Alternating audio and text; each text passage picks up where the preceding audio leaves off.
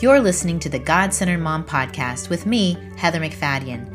As the mom to 4 young boys, I know motherhood's hard, but sometimes I think I make it even harder than it needs to be. I'll worry about my needs being met, or I'll spend so much energy trying to make my boys happy that I forget that if I would take my eyes off me and my eyes off my kids and keep my eyes on God, that those desires would grow strangely dim and their contentment would go up as I'm led by His Spirit. I also forget that I'm surrounded by God. He is going before me in places that I'm fearful of. He is walking with me on the hard days, and He's coming behind me, redeeming any mistake I made. So each week, I'll interview a new guest, and we'll discuss what it means to be a God-centered mom. Thanks for listening. You're listening to episode 42, and today I'm chatting with Stacie Smith. Stacie and I have met a couple times in person, but really I was introduced to Stacie by a friend who told me to go read her blog. And her story and what she was writing about caught my attention. 1, because she and I share a career. We're both speech language pathologists. And 2, her story involved her oldest son, who at the time was 3, and my son was about to turn 3. And she had another son, just like I had another son, who was 1. And so I could really kind of relate to the stage she was at and then all that she was going through when she was told that her oldest son had cancer. Now, Stacie's story struck me, and the reason I wanted her on the show is because I was amazed by how she clung to God in the midst of a truly horrible and challenging time. And as she will attest, it's not because she's super Christian person. It is just a turning to God instead of a turning away from God. And I hope that no matter what season you're in, no matter what hard thing you're in right now, that you will be encouraged by this truth that Stacie shares and the scriptures she shares. And that if you know a friend or have a friend that's going through a hard time, she also gives some tips on how to help those around us who are struggling or going through hard seasons. So I know y'all are going to be encouraged. This should have been published last month because September is Childhood Cancer Awareness Month, but better late than never. And I think we should just get right to it. So here we go. Welcome, Stacie, to the God-Centered Mom Podcast. Hi, Heather. Thanks so much for having me. Oh, I have been, ever since I started the podcast, you were on my list of people I wanted to have on the show. And then us just running into each other at the water park. I was like, okay, God, I got it. I'm gonna ask her. So, well, you should have asked me sooner. Thanks so much for asking me. Well, I mean, I'm flattered. Well, that's really nice. Y'all, I have followed Stacie and her story years ago. Way before I was blogging personally. I don't even remember who shared the link with me, but I really got invested in their story, and our paths have crossed a couple different times since. And so I was anxious to share Stacie and Gavin and their family with y'all. And so, Stacie, before we get into your story, would you just introduce everybody to your family, your husband, your boys? Sure. All right. So obviously my name is Stacie. I am married to a wonderful husband and father named Jeff. We have 2 boys, Gavin, who is 9, almost 10 years old, and then Garrett, who is 7 years old. How many years ago was Gavin? Sorry. Gavin, how many years ago? Yes. How many years ago was he diagnosed? So he was diagnosed about 6.5 years ago. It was in March of 2008. Okay. Man. Wow. That is crazy. 6.5 years ago. I know. Sometimes it seems like that was an eternity ago, and then other times it seems like that was just really, really recently. So he was 2.5? He was 3, almost 3.5 years old. Oh my goodness. When he was diagnosed with cancer. So walk us back to that time. Okay. Because prior to that, was he sick, or was there any sign, or? He had been an exceedingly healthy child. I had a healthy pregnancy, had a healthy delivery. I think he had maybe had 1 cold. I mean, maybe 2, but no like recurrent ear infections or anything. And about 4 days before he was diagnosed, I took him to the doctor because he had, over time, probably in the last 6 weeks before that, had just become a really picky eater. He had had some kind of random vomiting, and it, he might vomit, but then not vomit for another week. And he started just seeming cranky a lot, and we could never put our finger on it, but things just weren't quite right. Some of the things just, you could have completely attributed to a phase. The picky eating thing. He'd never been a picky eater. We used to joke that we'd have to say, no, Gavin, you can't have any more broccoli until you have some more of that chicken nugget. Nice. It was just kind of the running joke in the family. But he became a really picky eater, and every day he was like, no, I don't like that anymore. And he didn't want to eat things. And then, we'd take him to the park. He didn't want to get up on the equipment. And we learned later it was kind of a vestibular thing, I think, starting then. He didn't want to walk down the stairs, but at the time I had Garrett, who was younger and in some physical therapy for some other things. And so he wasn't yet walking down the stairs, and he was also young. He was only 14 months old. And so I was carrying Garrett, and Gavin would say, no, Mommy, you carry me. And I'd say, Gavin, you can walk down the stairs. And he wasn't able to really verbalize, it seems really funny, I'm afraid I'm going to fall. And he didn't really seem afraid. It just almost appeared to be kind of a, no, Mommy, you do it for me.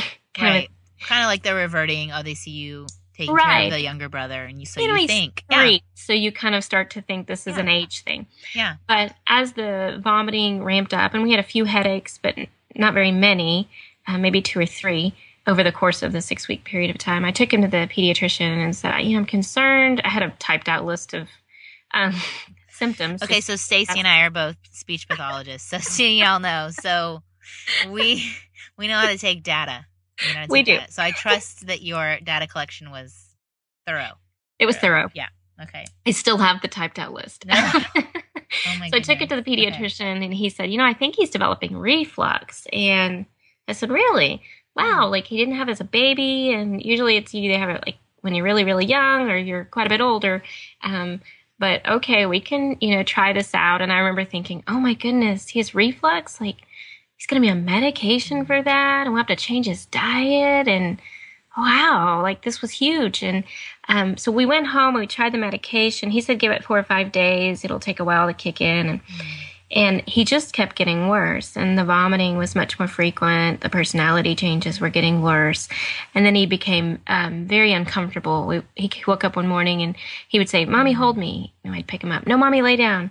No, let's walk around. No, let's hold me. It's okay, we got to go back to the doctor. Went back, and they started looking for maybe an obstruction, like abdominal obstruction or something. And didn't find anything, and said, well, maybe he has mono. Let's do a blood test for that. And then they called later and said, maybe he's more constipated. Why don't you give him a, pediatric fleet enema and some Miralax and call us tomorrow? And I said, well, I don't understand, because he's vomiting like crazy at this point, and I'm going to dehydrate him if I force diarrhea as well. And so my mom gut said no, and I didn't do that. And I called back and said things are getting rapidly worse, and I was unable to talk to a doctor with the nurse that I called into. And so I just took him to the emergency room. He kind of, the last straw was he grabbed his head and just started shaking it back and forth violently. So I took him to the emergency room and was talking through with the ER physician about all of our symptoms. And it kind of hit me, as a speech pathologist, having worked with patients who have had brain tumors, that, this could be something like really neurological going on. And I said, okay, this sounds crazy, mom talk, I understand, but do you think it could be a brain tumor? And he kind of looked at me with that kind of deer in the headlights look, like she said it. And he said, actually, it's on my radar, and we're going to start with a CT. And I kind of knew right then, that pit in your stomach knew that that's probably what it was. And they did the CT. And at that point, he couldn't even really lay flat he was so uncomfortable because the pressure in his brain was so significant at that point. He was just screaming. So I actually had to kind of lay on top of him or hover over him in the CT scanner for them to even get a still shot of his brain. And within maybe 5 or 10 minutes, the physician walked in. They were actually trying to start an IV on Gavin. And it was like 2 nurses were working away, and he was very scared, and he was very shy back then. So he was very, very nervous about what was going on and clearly uncomfortable from just how he was feeling. And the physician walked in and said, I'm really sorry, Mrs. Smith, but your son has a very large brain tumor, and it doesn't look good. And I think I said something like, excuse me, or what? And he repeated himself ever so gently and calmly. And I kind of collapsed and said, you know what, this can't be. He helped me up into a chair. I think I kind of grabbed maybe his ankles or something as I kind of fell. And he sat me down in the chair and said, I said, he was shaking and he was hard to keep still in that CT scanner. Are you sure that it's not something else? And he said, no, it's really a large tumor. It's not a great scan, but I can tell you that he has a brain tumor. And he said, we called Children's and we're going to transfer you there. And they're going to send an ambulance to get him. And Jeff actually wasn't there with me when it happened. I left that part of the story out, but it was closer to 11 o'clock at night. And so Garrett, our younger son, was in bed. And I told Jeff, we don't have time to call somebody to come watch him. And I don't want to drag a 14-month-old into an ER. Who knows how long we'll be there. And so I said, I'll give you a call when I know something more. And if you need to come, you could come. And not really fathoming that what lied ahead. And so I kind of went through this, I would say, really raw kind of conversation. It felt like I was kind of out of my own body as I talked to the physician there. And I would say things like, are you sure? It really can't be. Like, you don't understand. He's been a really healthy child. And he's like, I'm really sorry. And I said, well, I need to call my husband and tell him. And he asked me if I wanted him to call him. And I said, no. I mean, he doesn't know you. He needs to hear it from me. And so I'm digging through my purse and can't find my cell phone. It had fallen, I guess, to the bottom through all my, raiding my purse in anxiousness. And so I got my phone, and then I started to call him, and then I thought, no, I've got to call the neighbors first and see if they'll come over and stay with Garrett, because Jeff can't drive after he hears this. So then I tried to call the neighbor, and she said, yes, just tell them we'll be outside of the garage, open the door when they're ready. And I called Jeff, and I remember saying, it's a brain tumor. And we talked for maybe about a minute longer, and neither one of us really can remember how that conversation went down. I do know that the doctor and the other 2 nurses were crying by the end of the phone conversation. And another friend who lived nearby, I called her, and she came and sat with us until Jeff got there. And then the ambulance came and took us on to Children's. So we arrived at Children's about, 2 or 3 in the morning, I think. So that was kind of how it all came about. I'm proud of you for your persistence. And I'm also thankful that you have friends you can call in the middle of the night. These are the times when we recognize who are the ones, do we have the people to call? Do the relationships with the neighbors? Do we have the friends that can be ready in an instant to sit with us? Well, yeah, I think that that's amazing when you think about it. When we're all in that the throes of motherhood, and we're exhausted, and it's been a long day, and to be able to just kind of drop everything and come up there. And then I had another friend that I called. She had actually moved from Dallas, another speech pathologist. Actually, both of these were speech pathologists. Good people, good people. We're good people. And she had actually moved up to New York City, and I gave her a call. And on the ride in the ambulance down, because Jeff drove my car from Plano on down to Dallas then, and behind us, and I rode with Gavin, but I had to sit up in the front seat. Couldn't stay back in the back with him. Yeah. And So I called that friend and just sobbed the entire way. Gavin was asleep. They'd given him some stuff to make him comfortable, and he was asleep in the back. And I just called her and sobbed all the way. So she really got a late night call, if you think about it, because it was probably 3 or 4 in the morning for her. And I don't really remember much of that conversation. We just kind of sobbed together, I think, more than anything. Yeah. Wow. And when the doctor, I mean, I'm sure there was a side of him that was relieved that you brought it up, right? Because you and I know when we've had to give people diagnoses that are difficult, that it is hard to be the one to deliver that news. In his telling you what it was, did he give you a prognosis or a next step, or was he just letting it slowly sink in? Well, the ER physician didn't. I think partly because that CT scan was so grainy with all the movement. Yeah. He just knew that it was a really large tumor. The tumor took up about 1/3 of his brain at that point. And so we received a more accurate diagnosis the following day from the neurosurgeon at Children's, and he did an MRI, and that's when we learned that the tumor had also spread to the entire spine. Oh my goodness. And I didn't see that coming. I hadn't even thought of it. I think I was in such a state of shock that there was even a tumor. It really hadn't occurred to me, even though in normal circumstances I would know that it could also spread. I hadn't thought that it could possibly spread, but he pulled up the MRI images, and he was scanning through the spine. And as a speech pathologist, having done some work in radiology with swallowing images and things like this, I know what a spine should look like. Yeah. I saw a lot of white, kind of sugar-coating the spine, and so I kind of knew before he even said it what it was going on. Jeff didn't know. His background's engineering, and so it's not as useful for looking at images like that.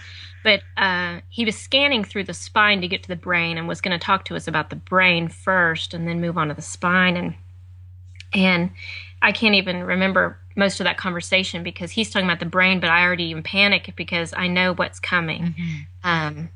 But he was able to deliver that news with the ultimate grace. I have a lot of respect for that neurosurgeon.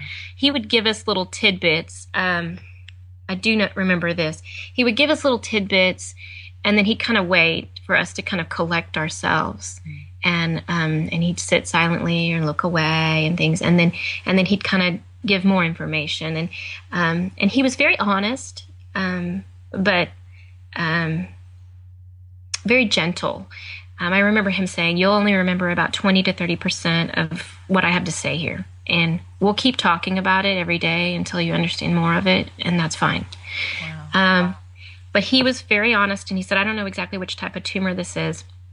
I do know it's very aggressive because there's a lot of blood vessels running through it. It's very large, and it spread very quickly. And there's a few different types that it could be, but I think that he has about a 20 to 30% chance to live." He said that they would do the surgery in a few days. They had to put a drain in, and just to get some of the pressure off from the fluid that had built up because the tumor was blocking a major ventricle that drains the fluid off your brain about 3 times a day. And he said, we'll go in, and he'll have a lot of blood loss. We'll have to give him multiple transfusions throughout the surgery. So it may take a lot of hours to do the surgery. And after a while, you can't just keep transfusing blood or they'll bleed out. So we may have to stop at some point and then go back in a couple of days later to get more tumor. And I mean, he was very honest in that there's a chance that he won't make it out of surgery. Wow. So it was horrible receiving that news. But like I said, he delivered it with the utmost grace. I don't know how he does that on a regular basis. Wow. Okay, so you, in the middle of the night, get transferred to a hospital. How soon between that time and the surgery was there? So we arrived real early on Friday morning at Children's. It was actually Good Friday. And then we had surgery on Monday following Easter. Wow. So he had a couple of days there, 3 days, I guess, to drain off the fluid, to allow the brain to not be under such pressure before they went in to take the tumor itself out. So I know the mom's listening. If they haven't already, they've had this fear. Mm-hmm. This could be my son. I know my oldest son gets headaches regularly, so I've had the thought he will throw up. They'll be so intense he'll throw up. And so I've had even the thought, what if there's a tumor? And we can go to that place of fear when we hear these stories. Yes, definitely. And I know in your world now that he's been he's had the diagnosis, you've gone through what you've been through. You're now in the world of it. You know a lot of people whose children have been diagnosed with cancer. Yeah, it's weird. And more people, like, they know that you know the world, so you'll find out more about it because someone will say, "Oh, my niece was just diagnosed with such and such," and so all of a sudden it seems common, and it's exceedingly rare. And I want moms to remember that childhood cancer in itself is still considered quite rare. To me, it seems not rare. And when I would go to children's oncology clinic and be sitting in a room filled with people on just what was brain tumor day, and it seemed very strange to me to think this is rare. Like, there's a lot of people here. Or when I couldn't get a bed at children's because he needed, let's say he was going to be inpatient for chemo, and they would call me that day and say, "I'm sorry, but we don't have a bed for him right now. So we're going to have to delay chemo for a day or so. We're just too full." And I didn't understand, like, how can this be rare? Granted, Children's is a major medical center, and a lot of people are traveling for, a few hours away to come. So I try to keep that in mind. But it is exceedingly rare that this sort of thing happens. But it is.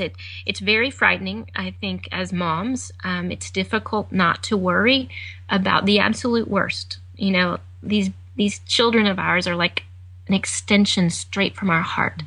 And the thought of anything happening like this is just unimaginable. And I have a number of cancer mom friends who have lost their children to cancer. So I suffer from a different type of fear now, and that is the fear of this happening again.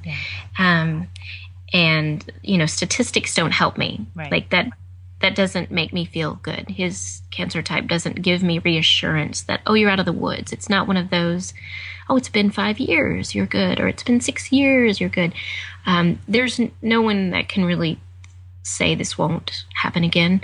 And that, so that fear, I always have to work hard to kind of keep that, that fear in check. Well, and when you got the diagnosis and when you're starting these surgeries and the shock starts to wear off and you move into anger, did you have those honest conversations with God, or what was your faith in the midst of those first months and of treatment and surgeries? And that's a good question. I can't say that I went through a true anger phase, although I know it's completely normal.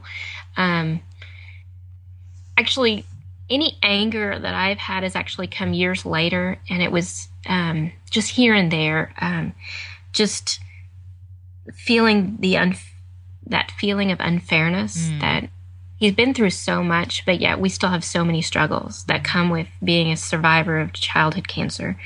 Academic struggles or, different things like that.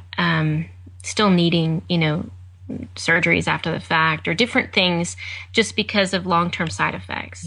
And I think that's when I've had more of the anger part of it. But in the beginning, to answer your original question, in the beginning, I would say I was just so scared that we were going to lose him.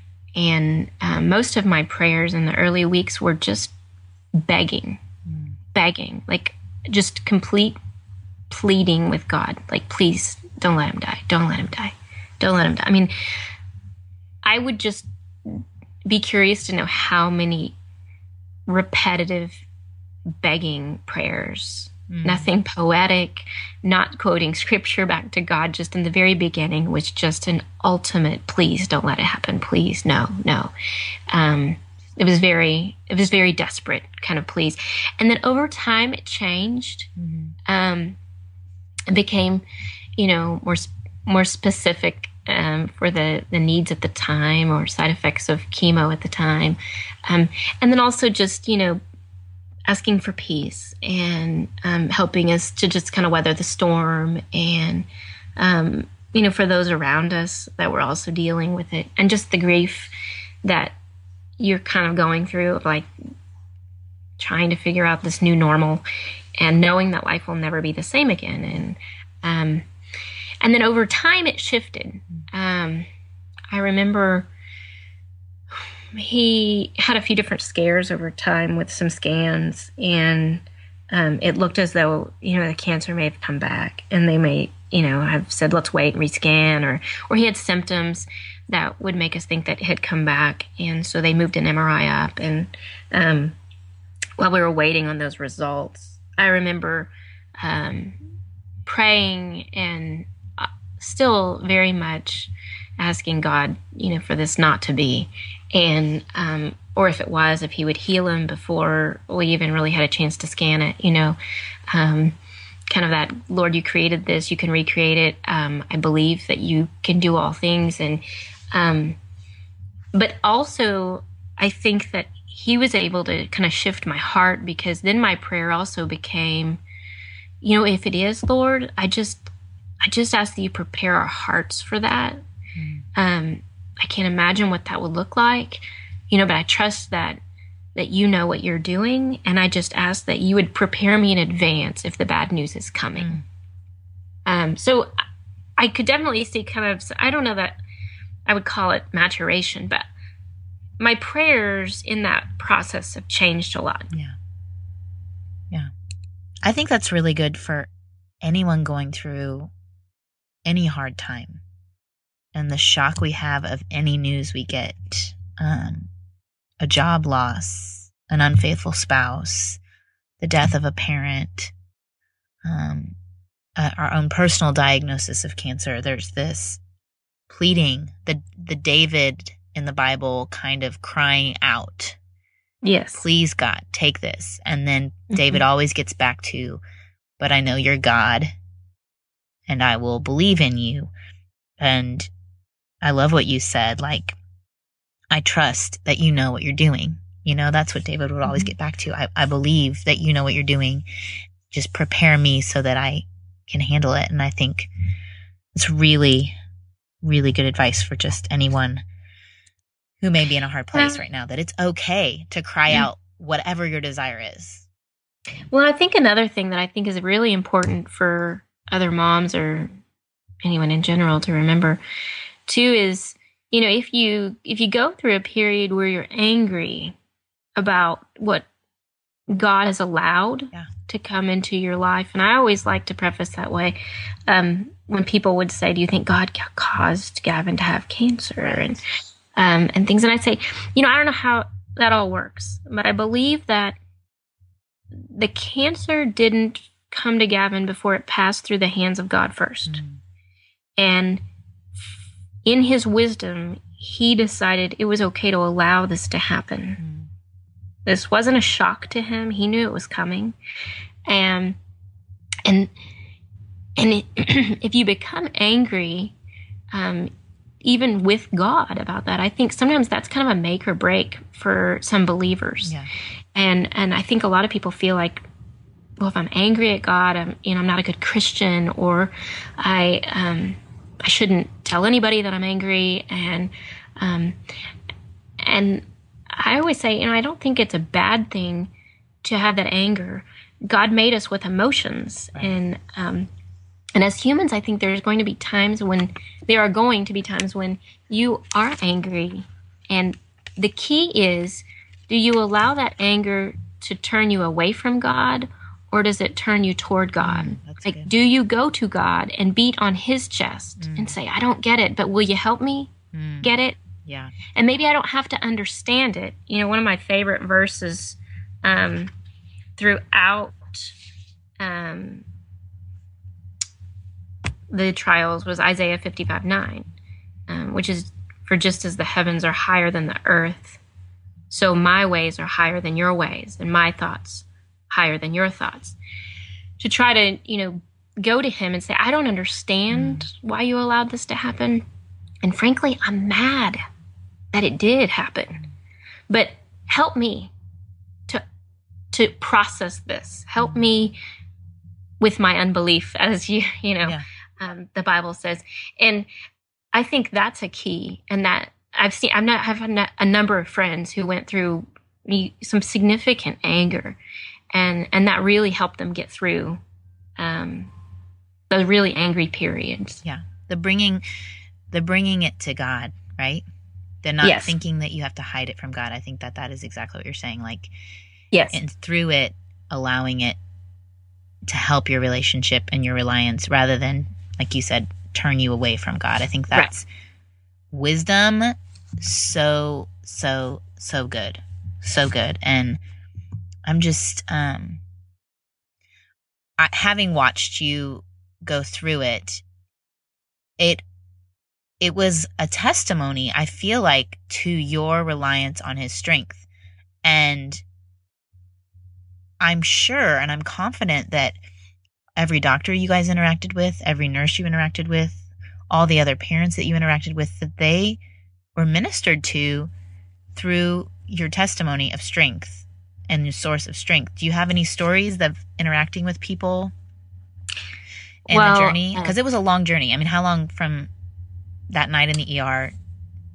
Yes. So he was diagnosed in March of 2008, and he finished treatment at the very end of June of 2009. Okay. So over a year. So it was a long journey. Yeah. And, he had the surgery. He had chemotherapy for about 6 weeks. We went down to Houston to do radiation for about 6 weeks with some delays, about 8 weeks, and then came back and then finished the rest with chemo in Dallas. So we got to know a lot of different doctors. And people may not realize when you just say it like that. Oh, yeah, we went down to Houston for 6 to 8, and then it would turn into 8 weeks. Okay, y'all think about that. Like, she had another child who needs to be cared for. She has a life. She has a family to pick up and leave. And then you showed once all the caps that he collects. He still plays with them. In fact, he had to pick them up before bed tonight. So these are caps from the medicine that he would get? Is that right? Yes. Or from yeah. It was like chemo caps. The nurses wouldn't let him keep those, but he started a cap collection. So let's say he was at the hospital and they needed to give him Tylenol for a fever or something. And the nurses would bring it in a little syringe, that they had filled up, and they would have a little blue cap on the top of it. And he would say, can I keep that cap? I have a cap collection. And all the nurses got to know that Gavin had a cap collection. Yeah. And if it was something that was harmless like that, or saline or heparin or different things like that. And he was on IV nutrition for about 15 months. He couldn't keep anything down. And so he went through a lot of caps. Yeah. And so he literally has these huge plastic bags just filled with these caps. And he still plays with them because he loves garbage trucks, and he has since he was 2, and recycling trucks. So he likes to, fill them up and dump it and all that kind of stuff. And he'll still talk about the cap collection. And he gets a shot every night, and for growth hormones. Some damage from radiation was that his brain doesn't tell his body to make growth hormones to grow. So we have to give him artificial growth hormone shots, at night. Yeah. And so we recently changed, and there's a little cap on these new needles that he's so excited about. He has these new caps. Oh. I think it's just because you mentioned, you kind of said it quickly, but when he first got diagnosed, he was pretty shy. Yes, and very shy. That a lot of the struggle I remember you writing about was just a lot of his anxiety and fear and the situations. I mean, think about for you as an adult, like being in a hospital, being in a gown, being with all those lights and noises, and it is not comfortable, and it is not easy for an adult, and then a child, and if you're that age, and So it's like he found a coping mechanism, the cap collection, to bring him joy in the midst, and he grew a lot in his confidence, right? Yes, and he in the beginning, I remember being on the neurosurgery floor after his surgery, and the doctors and the residents and nurses would walk in, and as soon as they walked in, he'd kind of cover up his eyes and go, "No, I'm too tired right now. I'm too tired right now," and because he just had no idea what was coming next, right. And he didn't want to talk to any of them. He was really, really shy. And by the end, he thought he owned the place, and he would talk. Although he didn't really start opening up to his oncologist for quite some time. I think even at that young of an age, he realized the depth of some of those conversations, and we try to shield him from a lot of that, But in talking about chemotherapy and different things and lab work and what's next and things like that with his oncologist, he really did not open up to his oncologist. It wasn't that he, wasn't polite with him, but he kind of would want to crawl up in our lap and hide his face. And I think he really knew, like, that's the guy that orders the big guns. Oh, yeah. But now they have a good relationship, and and he'll openly talk with the oncologist, who is a very good man. That's funny. Well, man, okay, so you have kind of mentioned where y'all are now, and that it's still on watch, and you have regular scans. And so one question I did want to ask is, how is it having a sibling? And what has been Garrett's reaction to a lot of this? It's a really good question. So I think I mentioned earlier, Garrett was only 14 months old when Gavin was diagnosed. So very small. And very early, he sensed that there was something wrong. When we were in the ICU, the grandparents were taking care of Garrett, and they would bring him up. He couldn't come up to the ICU, so we would have to go down and look at the trains, go to the cafeteria with him or something. And feeling very torn. I'd only stopped nursing like a month before. Wow. God's timing was good on that, because that would have been very difficult. And he became exceedingly constipated almost overnight. And he knew something's off here. Like, where are mom and dad, and why are the grandparents here, and why are we going to this strange building to see them, like, once or twice a day? It's threw him for a loop. And then Gavin became very, very sick once chemotherapy started, and he would vomit anywhere from about 4 to 20 times a day. Didn't really matter where we were in our chemo cycle. He was always sick. And I remember Garrett, he was probably only 16 or 18 months old at the time. And I remember him crawling. I mentioned earlier he was in physical therapy, so he was behind and walking. I remember Gavin was sitting on the living room floor. I had a bucket, and he was sick, and Garrett crawled over across the room from him and got up on his knees and had his hand on Gavin's back, and he was patting his back and just looking at him with the most sympathetic look on his little 18-month-old face. And I was amazed by that. God knew what he was doing whenever he made Garrett's personality. Garrett's a very patient kiddo, and he spent a lot of his time over the years in waiting rooms.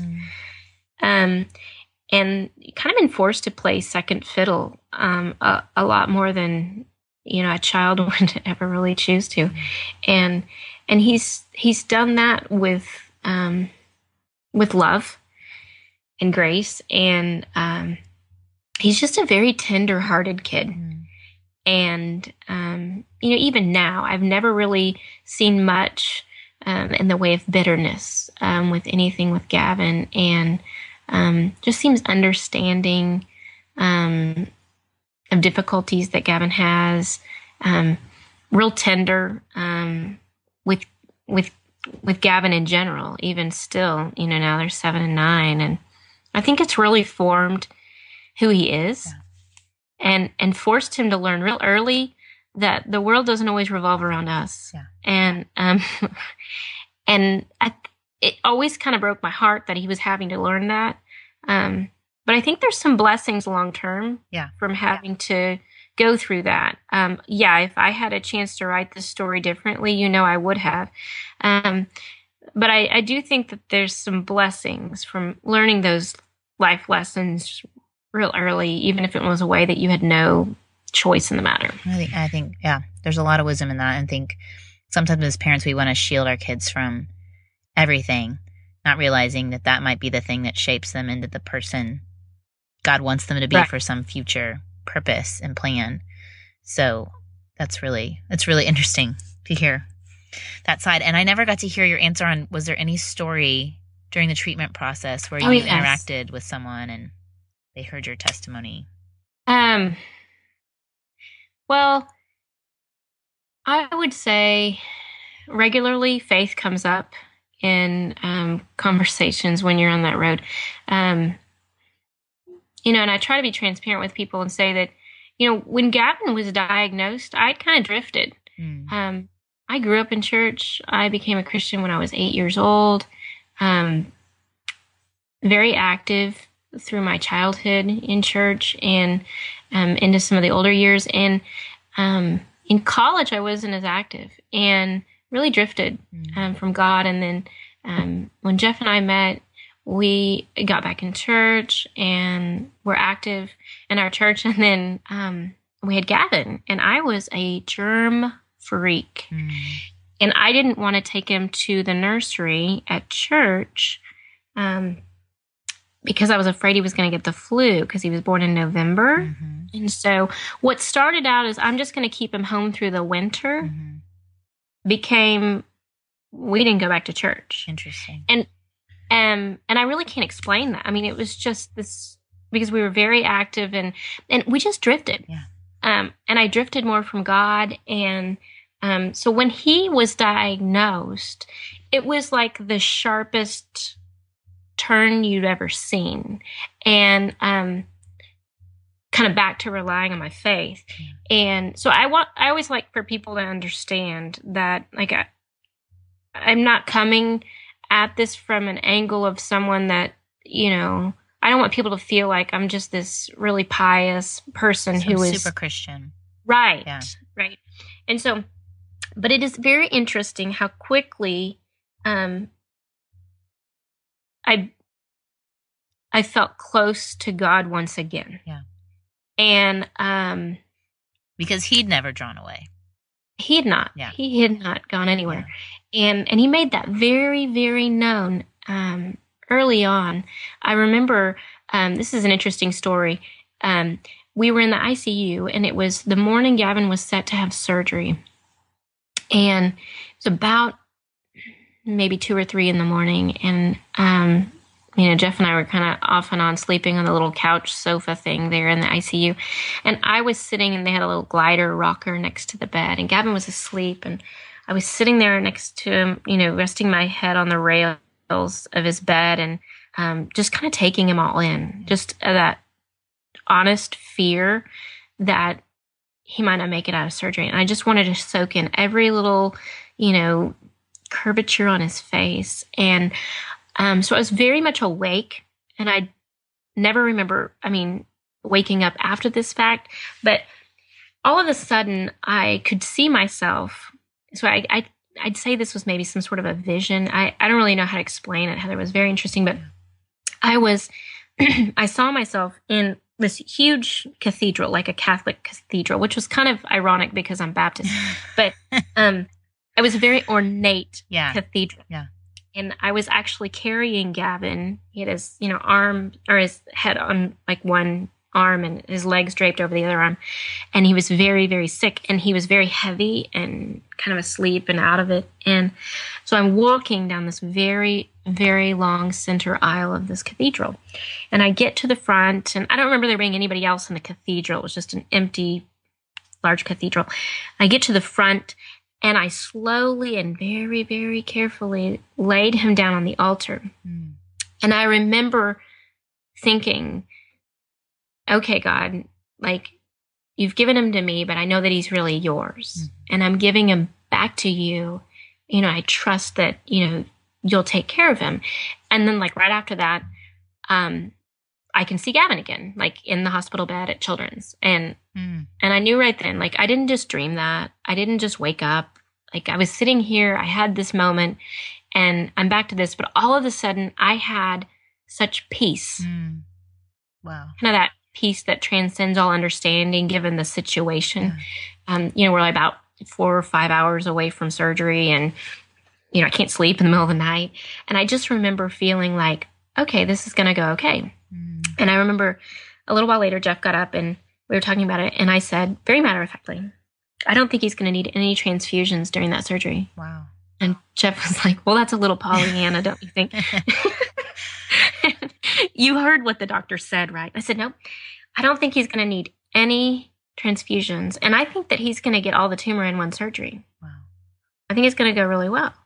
And so when it came time to do surgery, we were waiting in the ICU waiting room there, and had family there with us, and they would call every hour or so to kind of give us updates. And every time they call and say he's doing well, he's tolerating surgery well, and we haven't had to, I don't think they said anything about the transfusions then. They just said he's doing well. He's doing well. And then about 6 hours into it, and he had said, if we need to go 18 hours and he's still tolerating, I go that long. Yeah. That's fine. And so about 6 hours later, he had said, they called and said, he's done. The doctor will be up to talk to you. And he came up and he said, I'm amazed. I didn't have to give him a single transfusion. Oh, my heavens. And I think I got all the tumor. We'll find out tomorrow. We'll do another MRI. But I think I may have gotten all of it. And turns out he had gotten about 95 to 98% of the tumor. Wow. And they had said, that's not worth going back in for. We can get the rest of it with chemo and radiation. And so it was just and that hit me right after I'd had this little vision thing, and just that most amazing peace. And people kept saying during the surgery, like, how calm I was. And some people would call me and I'd talk to them and they'd say, gosh, and they'd even say later, I thought that you were maybe in just a huge state of denial, but I was very much aware of what we were up against. But I just had such amazing peace that I can't take credit for. I'm not just that smooth of a person, right? Yeah. That was just a God-given peace. Well, that you could go from the new mom who won't go to church because a child might catch a flu to a mom sitting in a waiting room while her son's in surgery that he may not come out of. That you could that's like, to me, the miracle of the Holy Spirit that like we cannot explain. That is otherworldly, that is other physical, that is total spiritual, that faith in the unseen. And wow, that's amazing. But what's interesting, Heather, is when you go through something like that, it transforms your testimony. And it changes kind of the shape of you and your entire belief system, to where it's not that I ever doubted. I had drifted, but I never doubted, who God was, that he was in control, that he was my savior, things like this. But all of a sudden, it's just such an easy platform to share. Yeah. So let's say we go on down, 6-8 weeks later, we go on down to Houston for radiation. And we'd be sitting in a waiting room with other moms whose kids all have brain tumors. Yeah. And we're waiting on our kids to finish radiation. So we sit and chat. And we're all kind of in similar boats. And very desperate, kind of most people early on in the treatment process. And easily faith would come up. Yeah. And you kind of get to where you could almost tell right off the bat, kind of based on, I don't know, it was like a weird Holy Spirit kind of radar kind of thing almost. Like you could tell the moms before you really even had too long of a conversation and you had a chance for faith to come up. And it would come up quite naturally in these conversations. You could kind of tell who's carrying the weight of the world on their own shoulders and who's relying on God for this. Yeah. And it was very interesting to me over the course of treatment because it was pretty accurate. I mean, fairly early in the conversation with another mom, you're just getting a drink of water in the little nourishment room down the hall, while you're on the inpatient floor. And you could kind of tell, like, I kind of got into myself, I have a feeling she's a believer. Like, I can sense it. I can sense it. And so you'd have some great opportunities to talk to moms, and the ones that weren't believers. And they're like, I don't know how I'm going to make this. Yeah. Like, what are you doing to cope? Have you started antidepressants yet? Have you, what are you doing to cope? Wow. And I would say, you know what? I try to keep my Bible with me every time we come to the hospital. And I find that, reading scripture, and maybe I'd share some of the ones that were helping me at the time, or some different, things. I'd say, I've got a lot of friends that are praying for me, and I kind of try to keep that open conversation going with God all day long. And I used to joke that I really never had, while we were on treatment, I didn't have like the start and end to prayer. It was kind of like an all day kind of, without ceasing. You know what I mean? Yeah. And it wasn't that I don't want to give people the false impression that I was just praying nonstop or anything like that. But it would just come in and out of you. It wasn't like you were like, this is official prayer time and this is non-official prayer time. It was just kind of and I did have some, like, dear Jesus, but I had just kind of this running conversation going, I felt like. Yeah. And really, I would say the blessing of one of blessings of treatment was just how close I was to God during that time.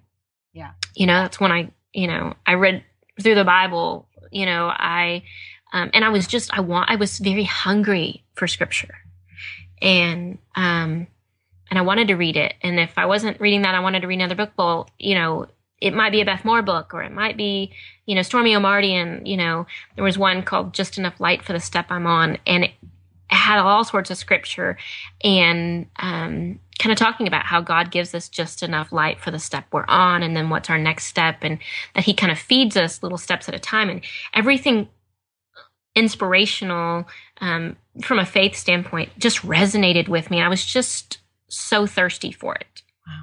And while I would not want to go back to that period in life or relive it, there are times since then that I'll go, Stacie, you're not nearly as hungry for this as you were back then. Wow. And so it's, I don't know, but I will say that when you're going through something like that, and that you're not, people would say, oh, I'm just amazed at how you're doing this. I don't think I could do it. I would say, don't be fooled. Like, I am not Supermom. There is no earthly reason for me to be able to stand up. We weren't sleeping at night. Yeah. We were in and out of the hospital all the time. Symptoms were always bad. This isn't me. Right. And I mean, it made for the easiest transition into talking about your faith. Wow. It wasn't like you had to think, wow, there's that coworker or that mom at the play date. Right. That I would love to share Christ with her. Like, It was the easiest thing to bring up Christ. Wow. Well, okay, one last question before we're done is, as a friend of someone going through a horrible season, what was the thing that ministered most to y'all? Like, what was the most helpful thing that your friends did for you during that time? I think praying that Gavin would be healed. That's what I would tell people whenever they'd ask, what can we do? I'm like, I covet your prayers. Wow. Yeah. And if you'll just storm heaven for his full healing here on earth, I'll be forever grateful. Yeah. And other things that people did, I think just there were some really nice things, very generous things that people did for us. And I loved all of those. And they were very kind of shockingly kind to us. But little things, like there was a friend that lived on the next street over that about every Sunday, she'd bring us 2 or 3 meals, like in a freezer. She'd bring Sunday dinner or something. Especially she brought food over a lot when Jeff was here because he had to stay here and work. Yeah. while we were in radiation down in Houston, um, and he'd try to drive back and forth on the weekends and things like that. When she'd bring him food, the people right behind us, the ones that had driven Jeff to the emergency room that night, during that summer, that mom, while she was off from her teaching job, would come over and watch Garrett if we needed her to. I think people were constantly saying, can I go to the grocery store for you? Like, what can I do? Can I come play with Garrett? Can we come sit with you at the hospital? And I always tell people, try to think of just simple things. Meals were great. Gift cards. I remember one person sending us a package in the mail. She was a secretary up at Jeff's office at the time, and has always been one of Gavin's biggest prayer warriors, I might add. And she sent us a envelope filled with gift cards, like $10, $15 gift cards, like Sonic, a gas station, Walmart, Kroger, all these different restaurants. So if I was, on the way home, I could go, oh, wait, let's stop there. Yeah. And I had a gift card for there because I got Arby's, I got Taco Bueno, it was wonderful. So it's those kind of things that I thought, what would make life easier for these, and sometimes it's not necessarily a glamorous thing.